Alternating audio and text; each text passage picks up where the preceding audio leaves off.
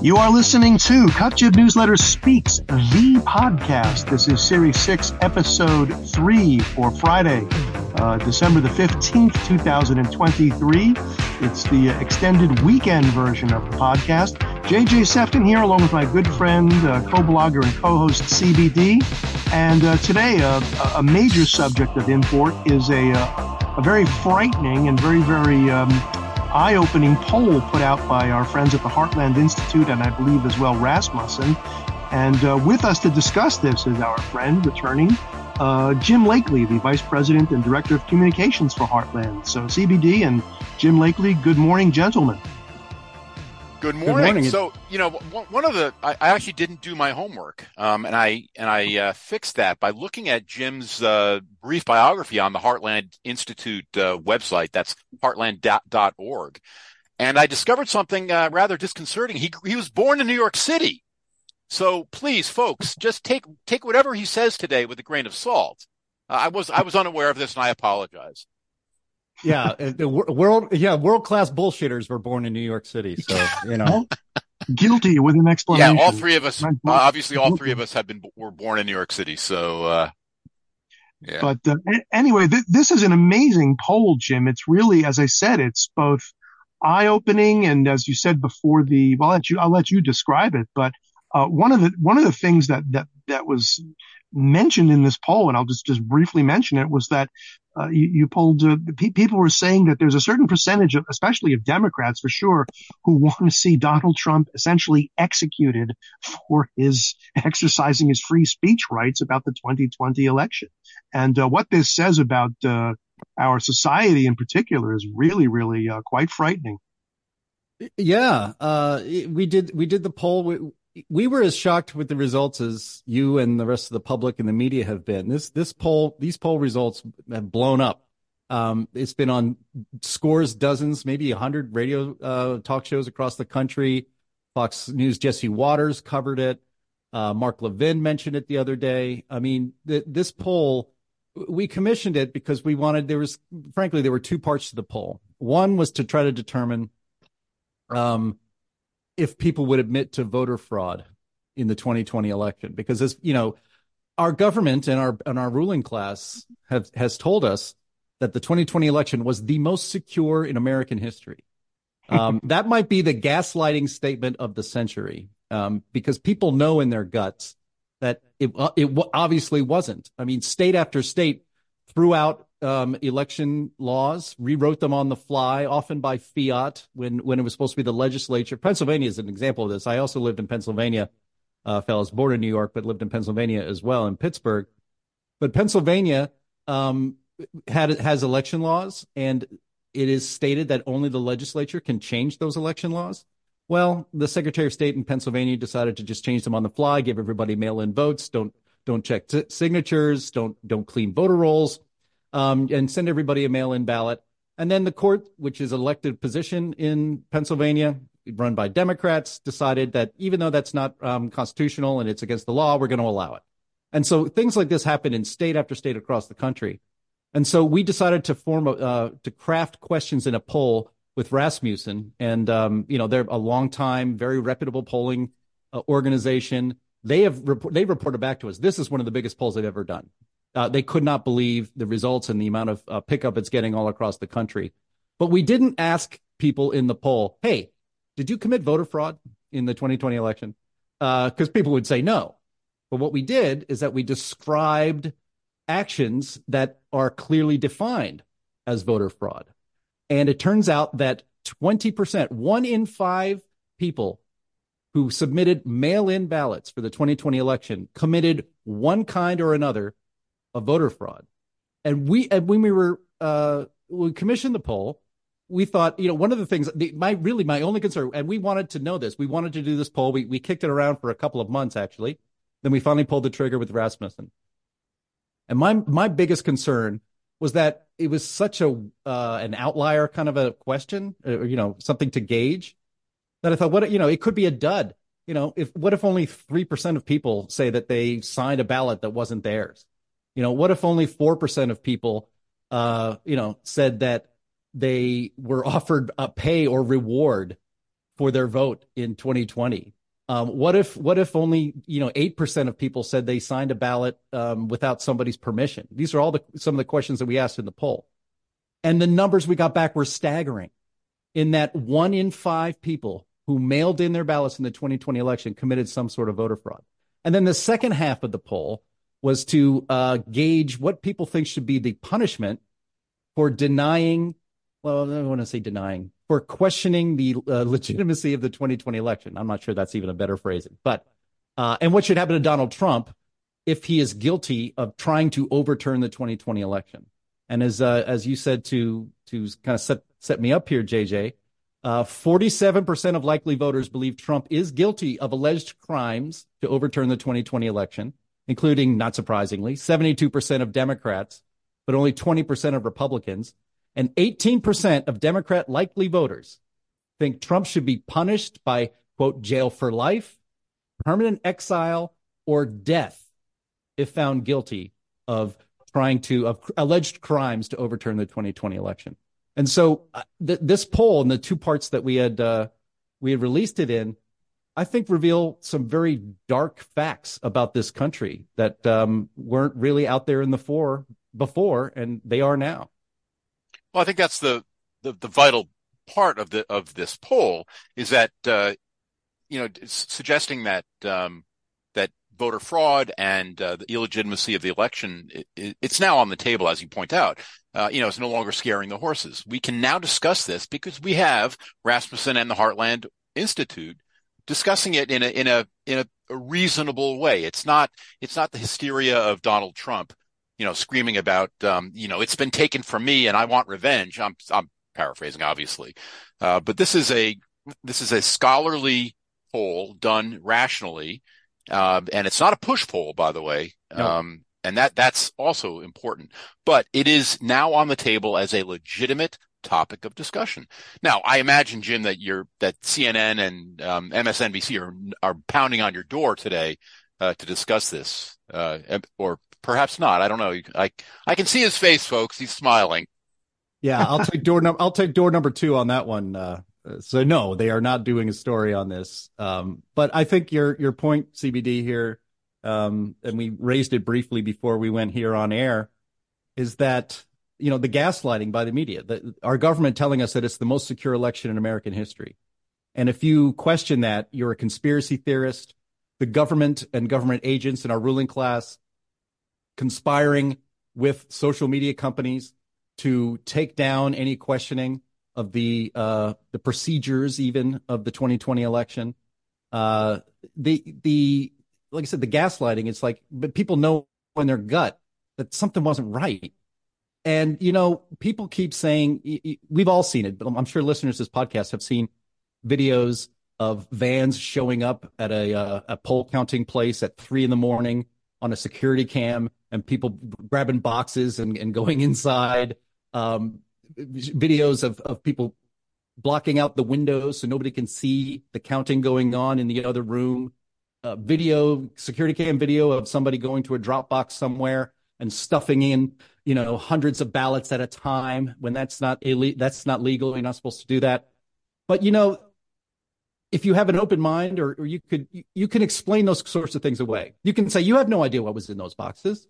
You don't know that those ballots that she had weren't just doing a favor for the people in the neighborhood. You don't know, of course we were counting everything accurately, even though we blocked the windows so you couldn't see. You could make some sort of excuse that was plausible to explain that away. You cannot explain away the fact that 1 in 5 people, according to this Heartland Rasmussen poll, 1 in 5 people who mailed in a ballot for the 2020 election admitted to some degree of voter fraud. You can't explain that away. Because they admitted it themselves. When the voters themselves say what they had done during that election, and those actions turn out to be explicit voter fraud, you can't make that go away. So this is now, I hope, going to restart a national conversation about both the 2020 election and what we need to do to make sure that the 2024 election is much, much, much more secure. We do not have a legitimate representative republic when the vote can be this fraudulent. when the opportunities for fraud are so rampant. And this poll shows that that's exactly what occurred in 2020, because those votes that that were fraudulent, those are not supposed to be counted, guys. Those are illegitimate ballots. They are supposed to be thrown out. And of course, we didn't. There was a Pew study, I think, from 2021 that showed, I think, only 17% of Biden voters nationwide actually showed up at the polls on Election Day. The vast majority of mail-in ballots were all for Joe Biden. So this is extremely troubling. We can't go back and fix 2020, but we damn well better go state by state, especially if there's a Republican legislature in your state, and fix the procedures before we have another presidential election that people might legitimately think is not legitimate because the mistakes from the past were not fixed. The neurons are just like, for me, are just firing all over the place because you've made so many points and there's so many observations about this truly. I mean, God almighty, 20%. And you can extrapolate that to the entire population of voters. I'm absolutely convinced of that. It's a massive, it's a massively frightening, result from this poll. First of all, you go back to Pennsylvania, Jim, that you were talking about, the legislature. I mean, yes, it is. I think it was controlled by the Republicans at that point. And I mean, I know the Secretary of State wasn't. Why nobody raised a stink about this and what I recall, the Pennsylvania legislature essentially approved the electors once the vote was counted. And we know that there was massive fraud in Philadelphia and in Pittsburgh in particular, that this is where the seat of it was in that state alone. That's one thing. The other thing is just going on a completely different tangent. And, you now all of this stuff is baked in the cake. Mail-in ballots are now, I think it's 37 out of 50 states. And as a great man, I believe it was Milton Friedman, who once said, there is nothing more permanent than a temporary government program. This was supposed to be a temporary emergency, and it's not a temporary emergency. It's now, corruption is now the system, and the Democrats control it, and that is it. And people say, well, the Republicans better learn to out corrupt the Democrats. And what does that say for our society? And just what does it say for our society that 20% of voters are willing to do this thing that the media is trying to gaslight us that it doesn't happen, and they'll never admit to it.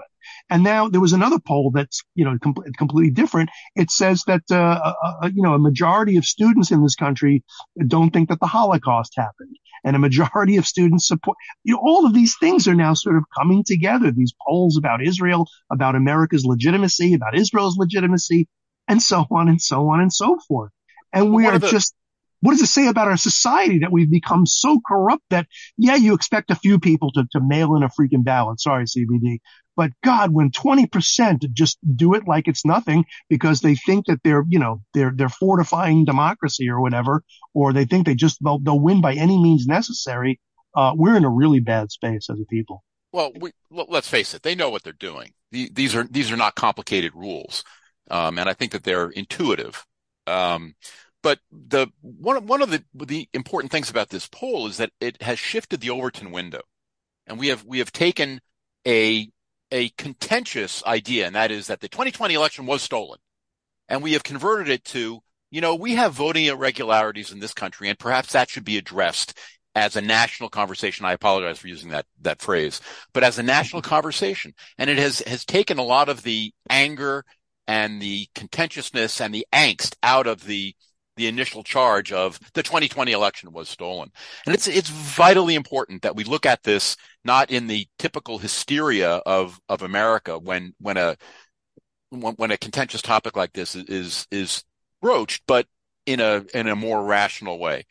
Unfortunately, I think that Donald Trump is probably not particularly well prepared to discuss it in a rational way. I saw his comments when he saw this wonderful Heartland poll, and of course it was hyperbolic and it was over the top. He, in many, many ways, is his own worst enemy. But he is hyperbolic. The rational conversation has begun. Yes, I'm saying he is hyperbolic and he is over the top, but at least now we know he ain't wrong. And that's the crucial thing. Of course, everyone's going to talk about his tone, but let's not, yeah, let's totally CBD, not lose sight of the fact that this poll is just a watershed moment. And it just forces people now to have the conversation. The problem is one side of this country does not want to have a conversation, as we all know. They just want to shut us up and kill us, either figurative, rhetorically, or perhaps even literally. But this is crucial. And I think, it also sheds light on someone like a Vivek Ramaswamy, who had that town hall with CNN. And I think this might have even been before, I don't know if this was when the poll came out or if he was citing the poll or if even beforehand. He was basically stating the same case about the corruption of every branch of our government and so on and so forth. They literally put the CNN fool in her place, who kept on constantly, fact checking him. And it was a sight to see. He did a great job on it.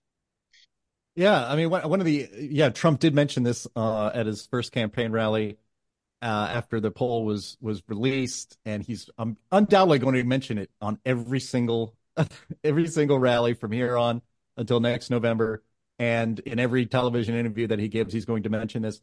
I'm one of those people that believe that Trump's chances of re-election would be greatly increased if he would talk about how bad the country has done under Joe Biden and talk about what he would do to get us back to a great place, which we were, especially economically, when he was president. But instead, all he talks about is the 2020 election and how it was stolen, it was rigged, blah, blah, blah, blah.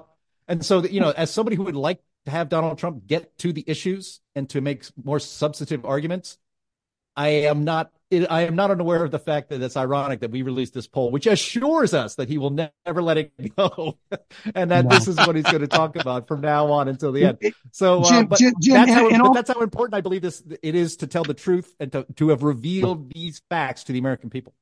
No, in all fairness to Trump, there were a number of links that I've seen that he doesn't even mention this, where he does talk about Joe Biden as a criminal, which he is, which is coming out with the impeachment, and also just as a disaster in terms of the economy. So he is hitting those points. Is he going to stick to those things, mostly or divvy it up? I mean, that's only the future can tell us that. But in regards to this poll, yes, it's absolutely, I cannot emphasize enough how absolutely crucial it is in the national, I wouldn't say national discussion, but the national Hatfields versus McCoys, and that's putting it mildly. Well, let me just add something real quick to something you mentioned, JJ, is that people did this on purpose. I actually don't think so. When you describe, one of the questions says, during the 2020 election, did you fill out a ballot in part or in full on behalf of a friend or family member, such as a spouse or a child? I would imagine that most Americans, or most of the people that answered yes, and it was, 21% answered yes to that question, they probably didn't think they were doing anything wrong. They didn't know that was illegal. Now, tell that to the judge, right? I didn't know that was illegal, so I didn't commit the crime. That's not how it works. But I think a lot of what happened is hard. It's hard to say. But I would say a significant number of the so-called fraud might have been completely accidental and innocent. That doesn't take away from the fact that that's a fraudulent vote, and that the Democrats, frankly, set up a system that could be so easily corrupted. That's all true. But, I would think a good number of the people that did this did it accidentally, at least some. Well, I think you're being kind. Exactly. No, I'm serious. And I do understand the point, and it's a valid point. But for every respondent who innocently, did something that seems innocuous, how many respondents knew what they were doing and said, no, I did not do that? So, right. What you have asked people on this poll is, have you committed a felony? And my guess is that you have undercounted the number of fraudulent ballots that were submitted in the 2020 election.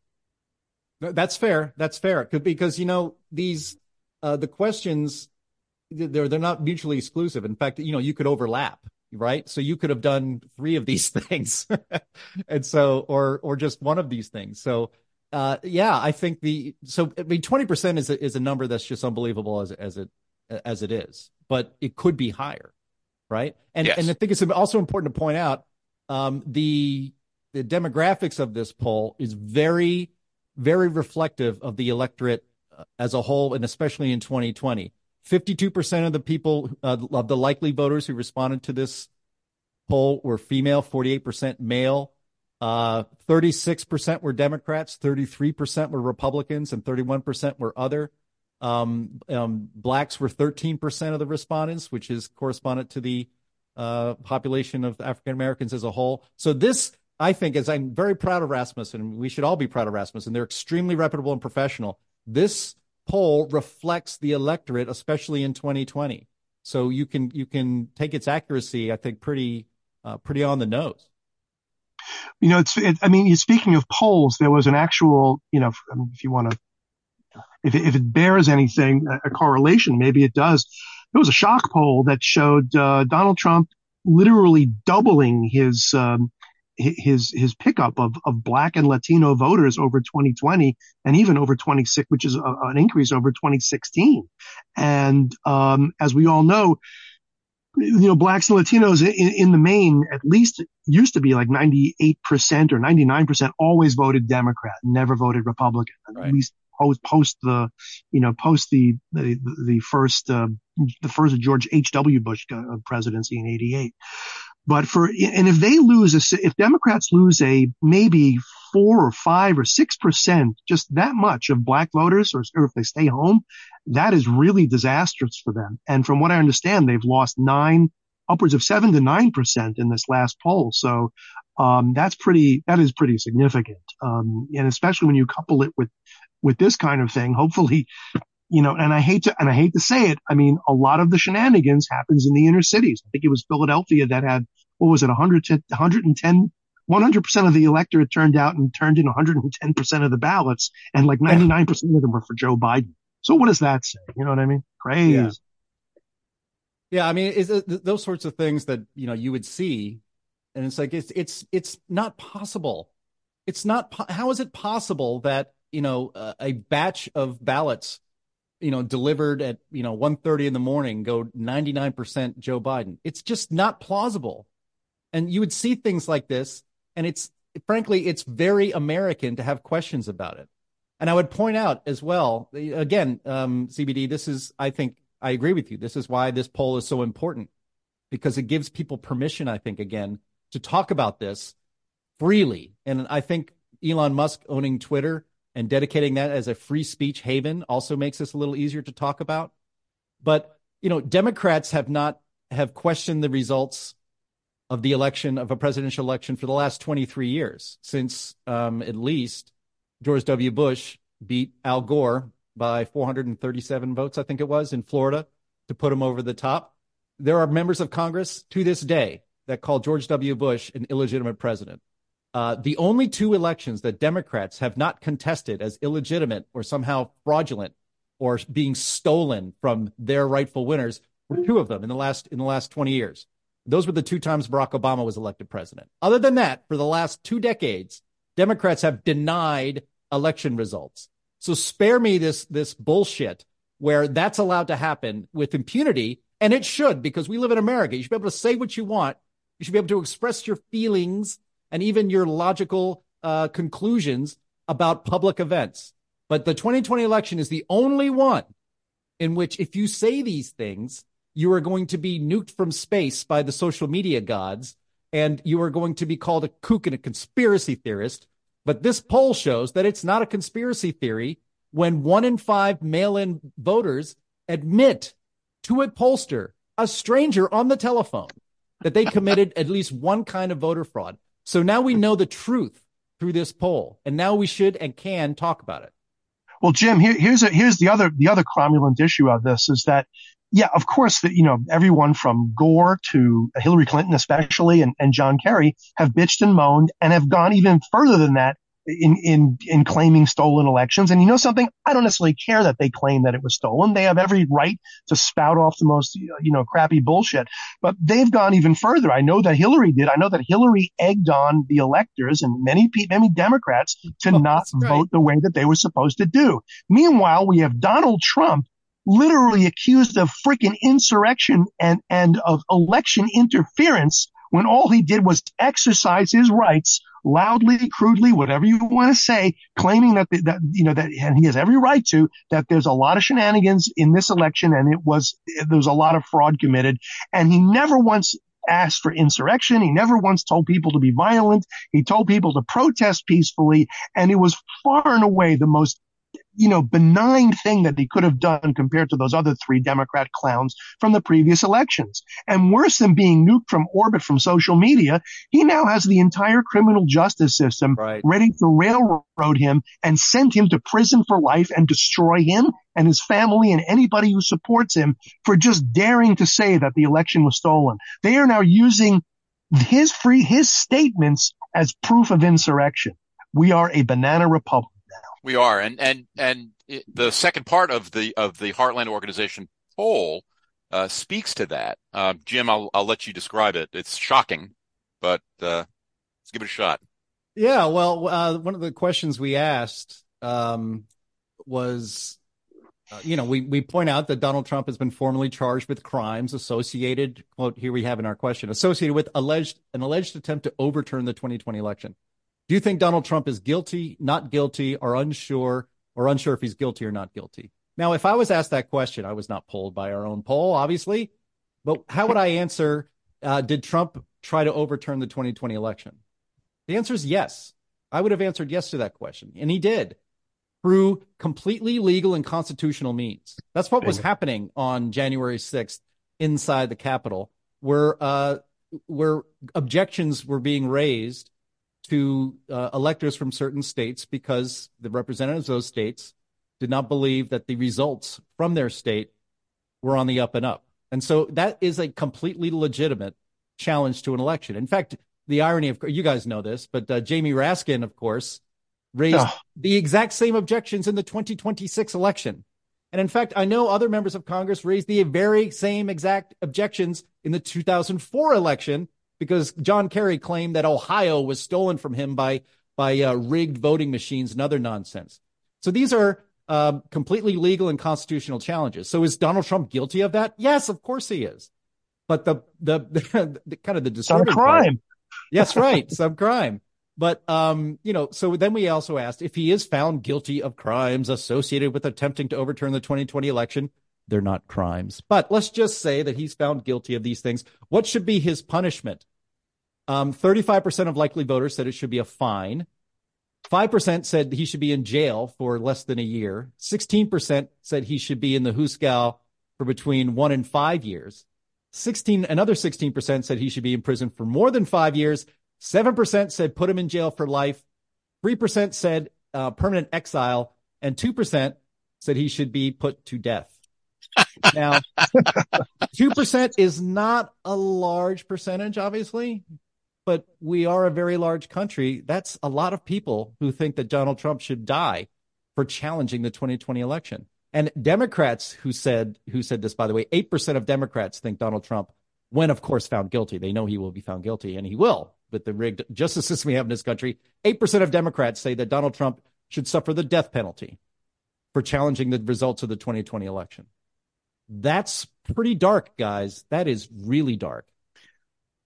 I was going to translate that now to what about people who challenge the notion that a man can be a woman and a woman can be a man, or who challenge the notion of America is a white supremacist country, or challenge any other thing. That is, you are talking a slope that is greased with 10W40 and banana peels. If you say those things, you don't go to jail. You get made president of Harvard. No, if you challenge those things, yes, of course. If you proclaim them, yes, you become the president of Harvard. Naturally. No, it's a shocking result. The idea that I will grant that that there is some data that show that Trump may have broken some law. I don't think he has, but the stretch from that to imprisonment, exile, or execution is let's face it, that's nuts. First of all, is there any law in the United States that allows for exile? I don't think. I mean, that's people made up. Just watch the movie Napoleon or something. They get a little excited. Yeah, they get sent to East St. Louis, Illinois for re-education. There was a novella about A Man Without a Country. I don't remember who wrote it, but death might be preferable to East St. Louis, Illinois. Just saying. Exactly. I don't know. Maybe he should be exiled to New York City. That's not the United States. Lock him up in the Trump Tower. Oh, wait a minute. Never mind. Yeah. And it shows we're joking around with this, but it does show that the Democrats have lost their fucking minds. The idea that a rational and legal challenge to what are obviously election irregularities should be given to the Justice Department for prosecution is nuts. And this as JJ has pointed out, this is banana republic stuff. And we are, unfortunately, in a banana republic right now. Well, there it is, CBD. I mean, here's the thing. We talk about this. We know what the Democrats are capable of. We know what they have done.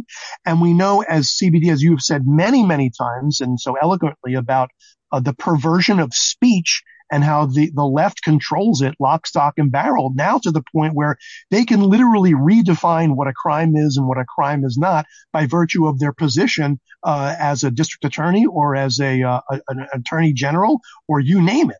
So what are we to do about this? Like, we don't, as I said before about the Pennsylvania legislature, what did they do to stop this? They did absolutely, as we say in Italian, ugats. They did nothing.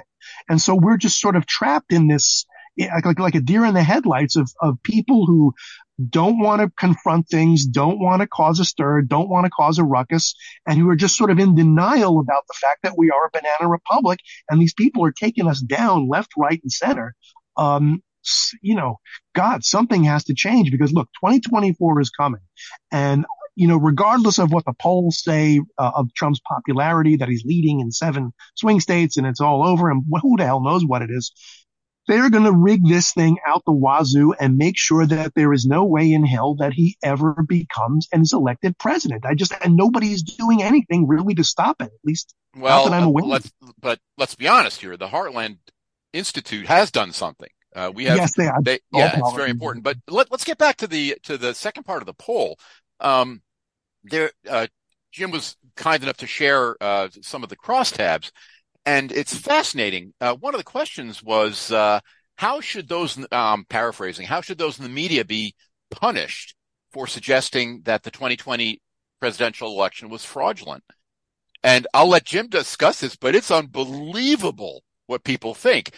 Simply suggesting that there was fraud in the 2020 election should be banned. People should be banned from public speaking, go to prison, or both. It's shocking. America has devolved so much from the idea of freedom of speech, of liberty, of the idea that that our ideas, our personal, our independent ideas are paramount.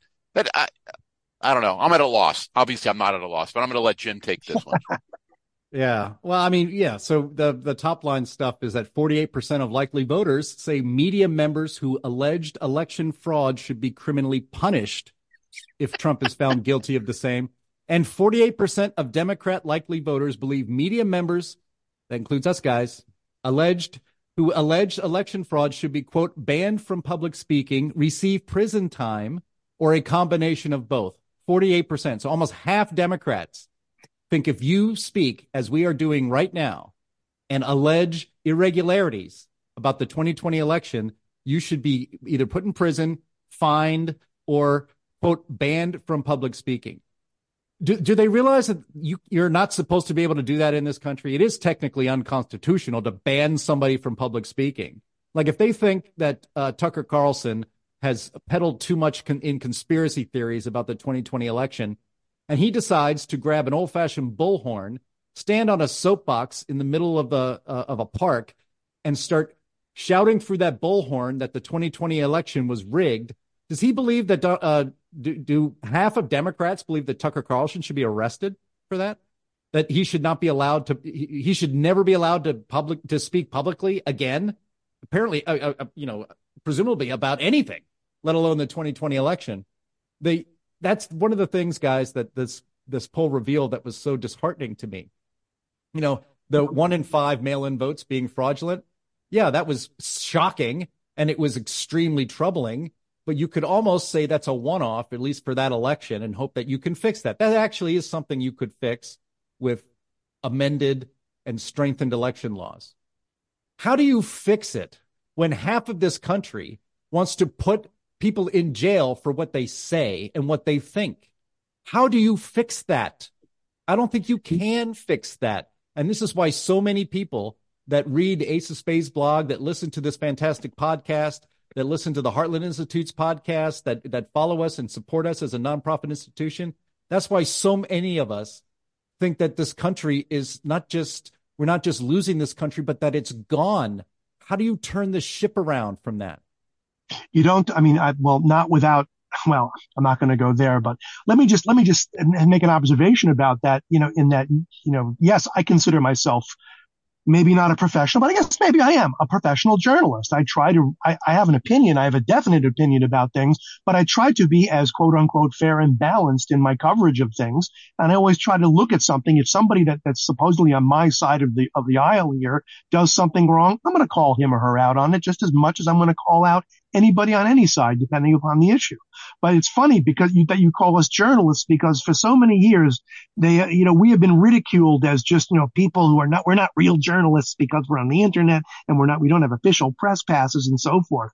But now, as you say, Jim, because we're saying this, now they're going to have the power to not only shut us up and silence us, but the FBI can come and arrest us for, name it, sedition, treason, speaking untruths, or whatever the hell you want to call it.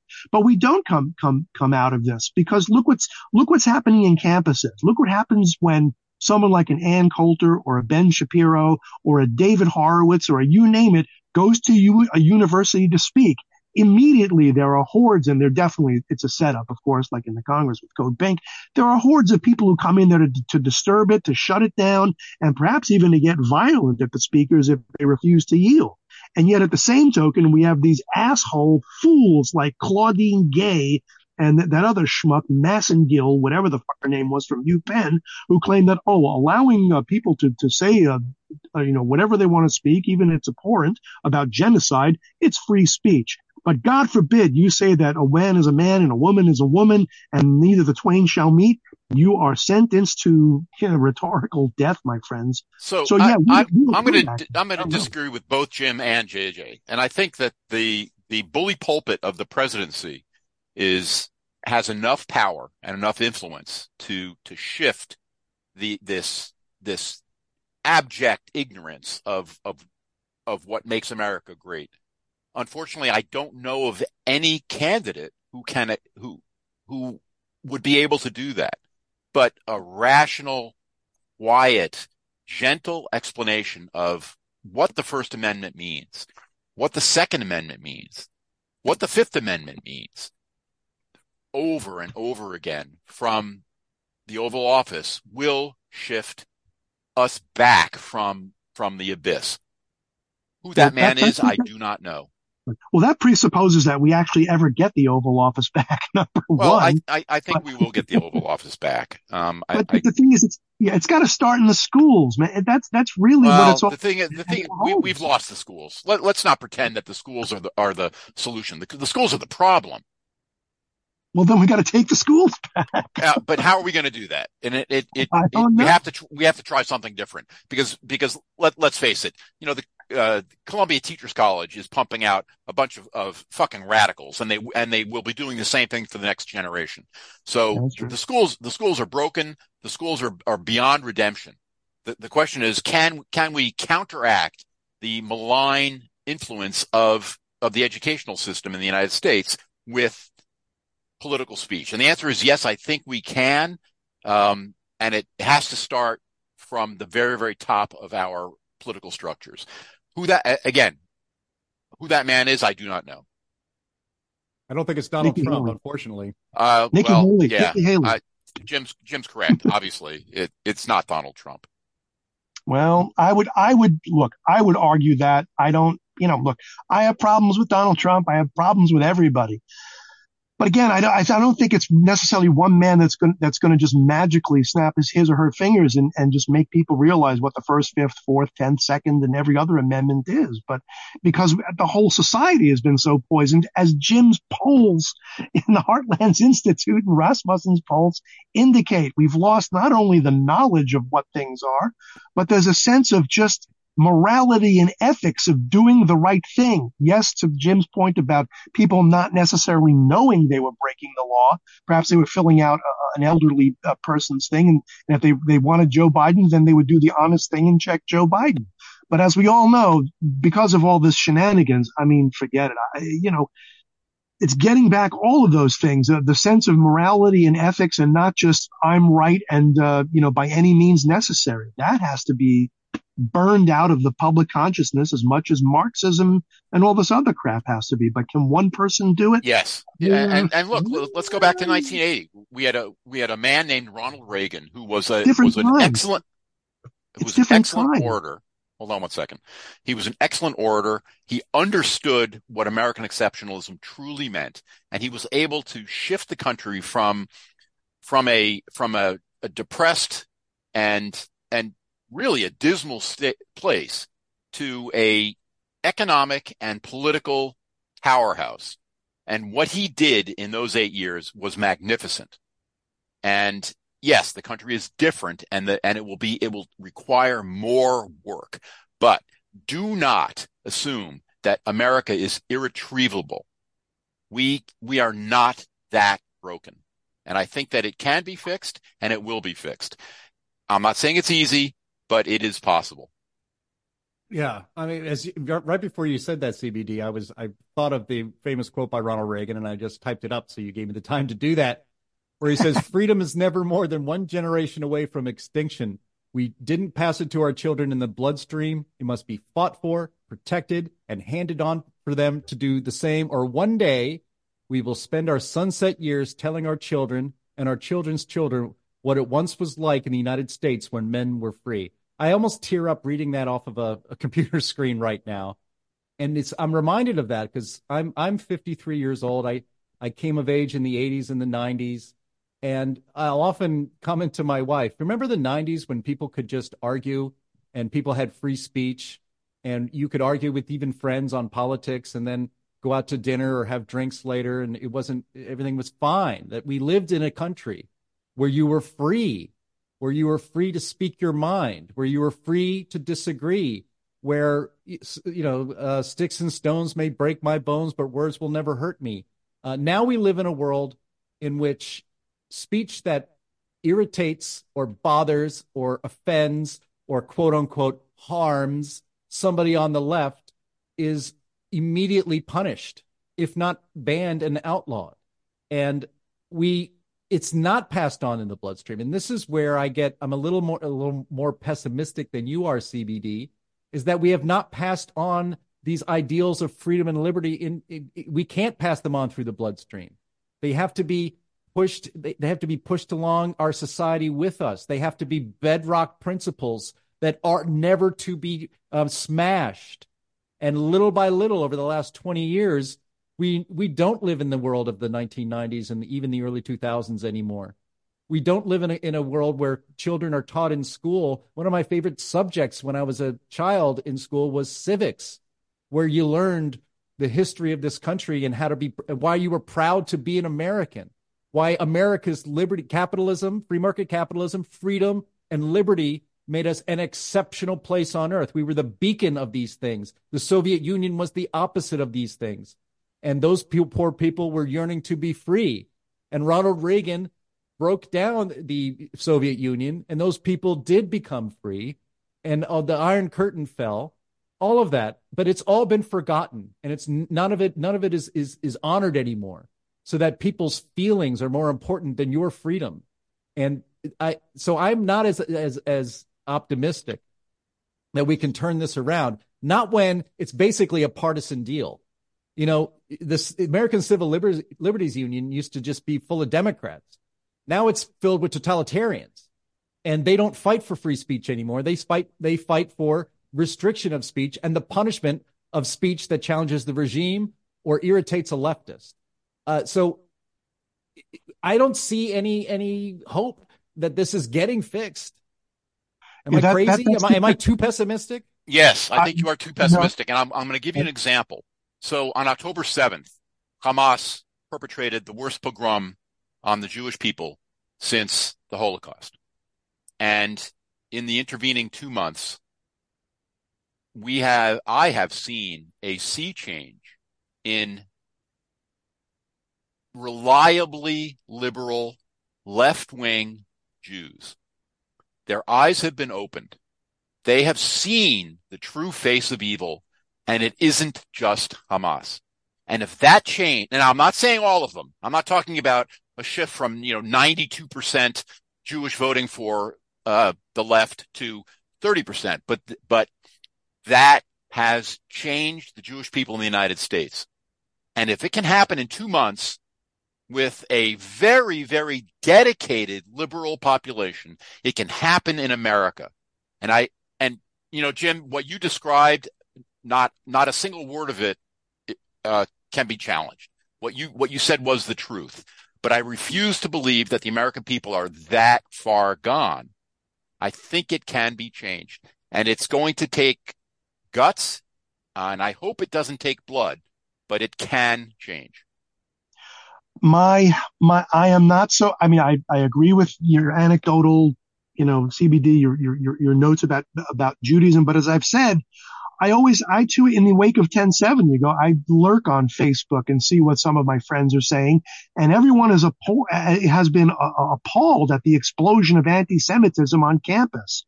But where were they not appalled at the explosion of anti-Americanism, at the removal of monuments?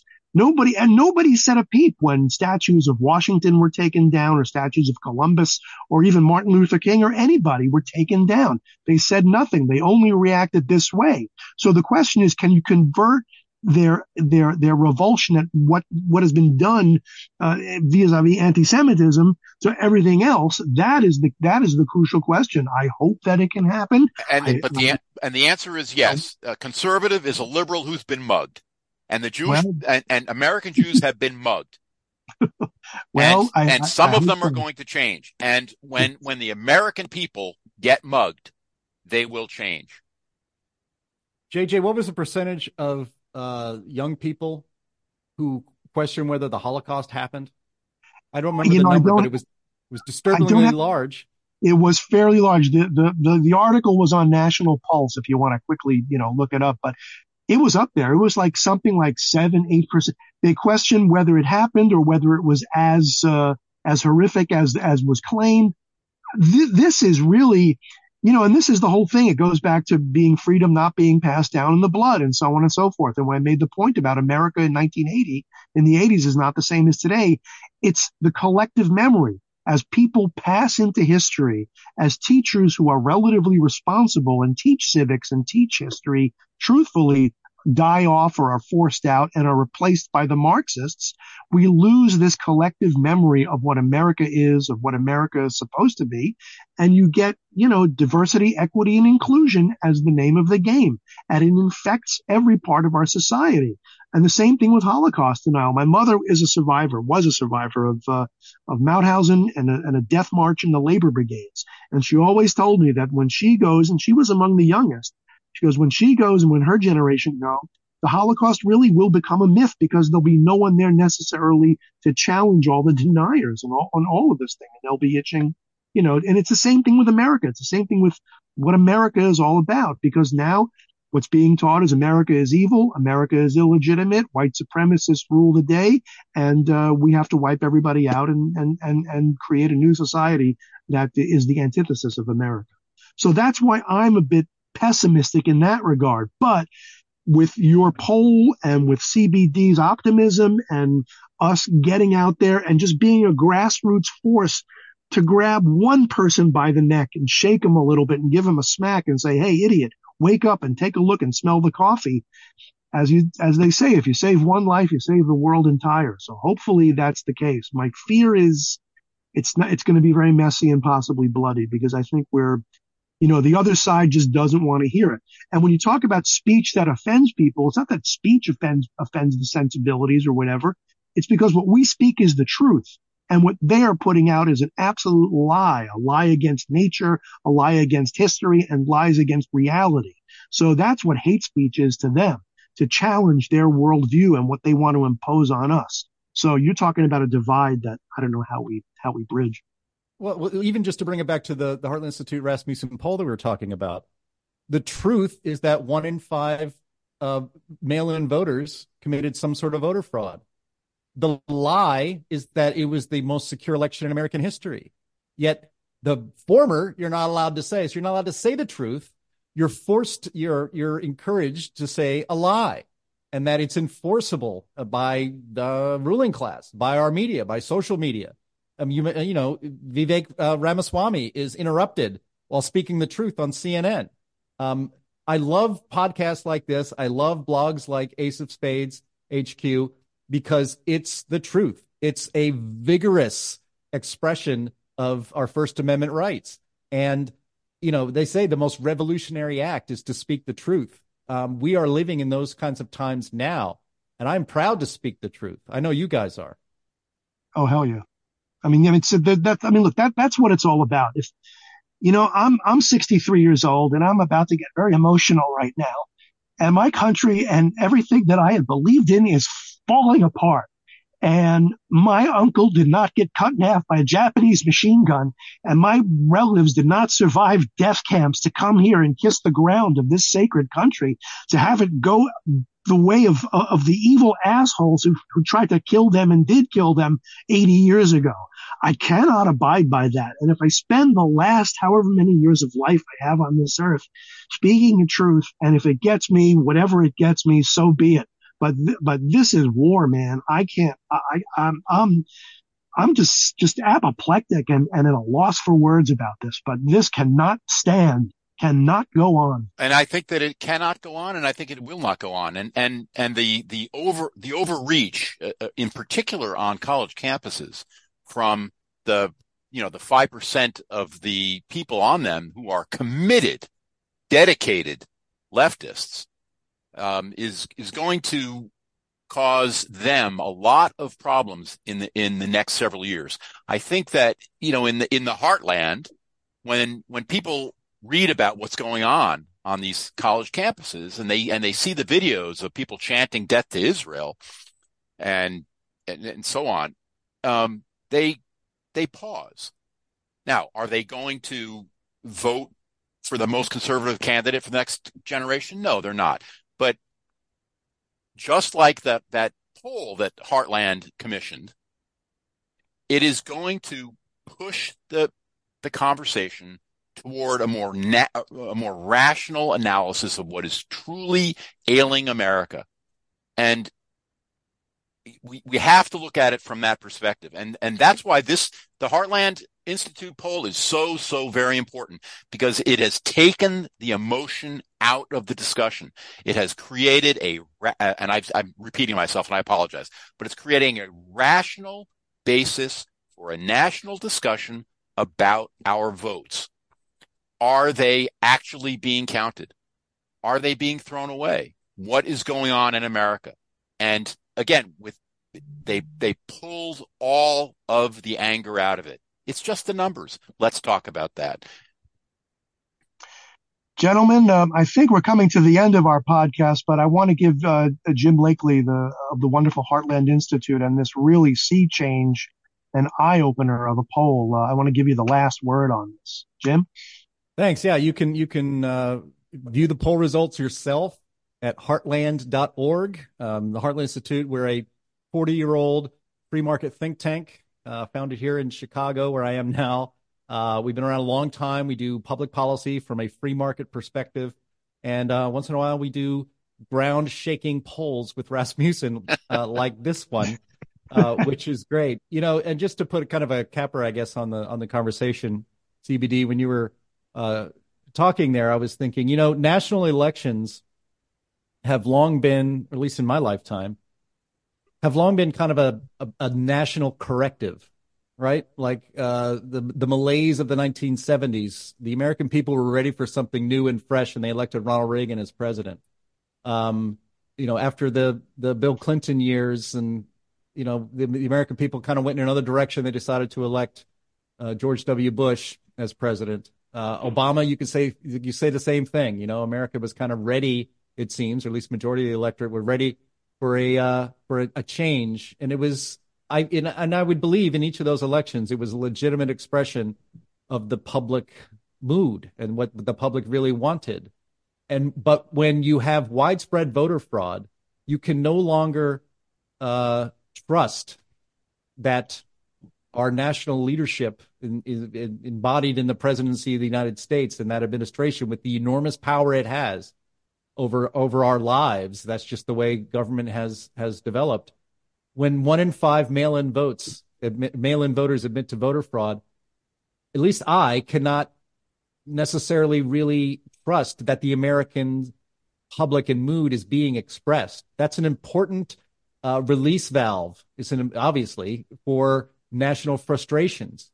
And when people see that Donald Trump got the most votes in history that any incumbent president had ever gotten, but was still beaten by several million votes by a guy who campaigned in his basement, well, you would start to doubt that the American people are actually able to express their true needs and desires and wants for the direction of this country.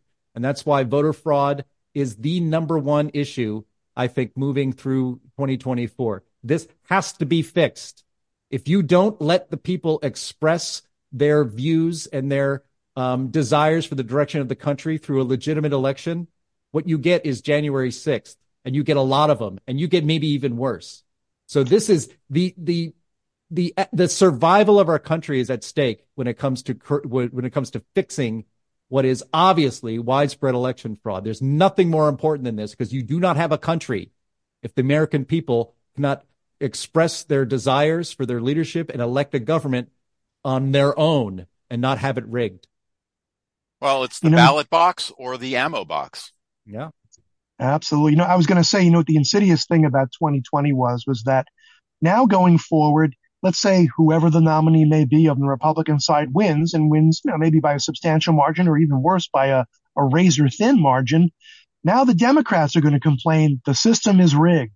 And so when everybody says the system is rigged, then it's like all bets are off. And maybe that's a good thing. Maybe that'll force people to really bring back one day, one person, one vote, and that's it. But the rest remains to be seen.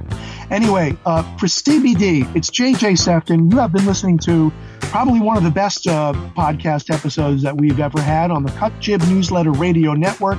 For Jim Lakely from the Heartland Institute and CBD, thank you for hitting the tip jar. We really appreciate it, and we will see you next week on the next one. Jim, thank you very, very much for joining us. I'm gonna contact you soon, and I can talk about this kind of stuff all day. It was fantastic. We really appreciate it, and folks, thanks for listening.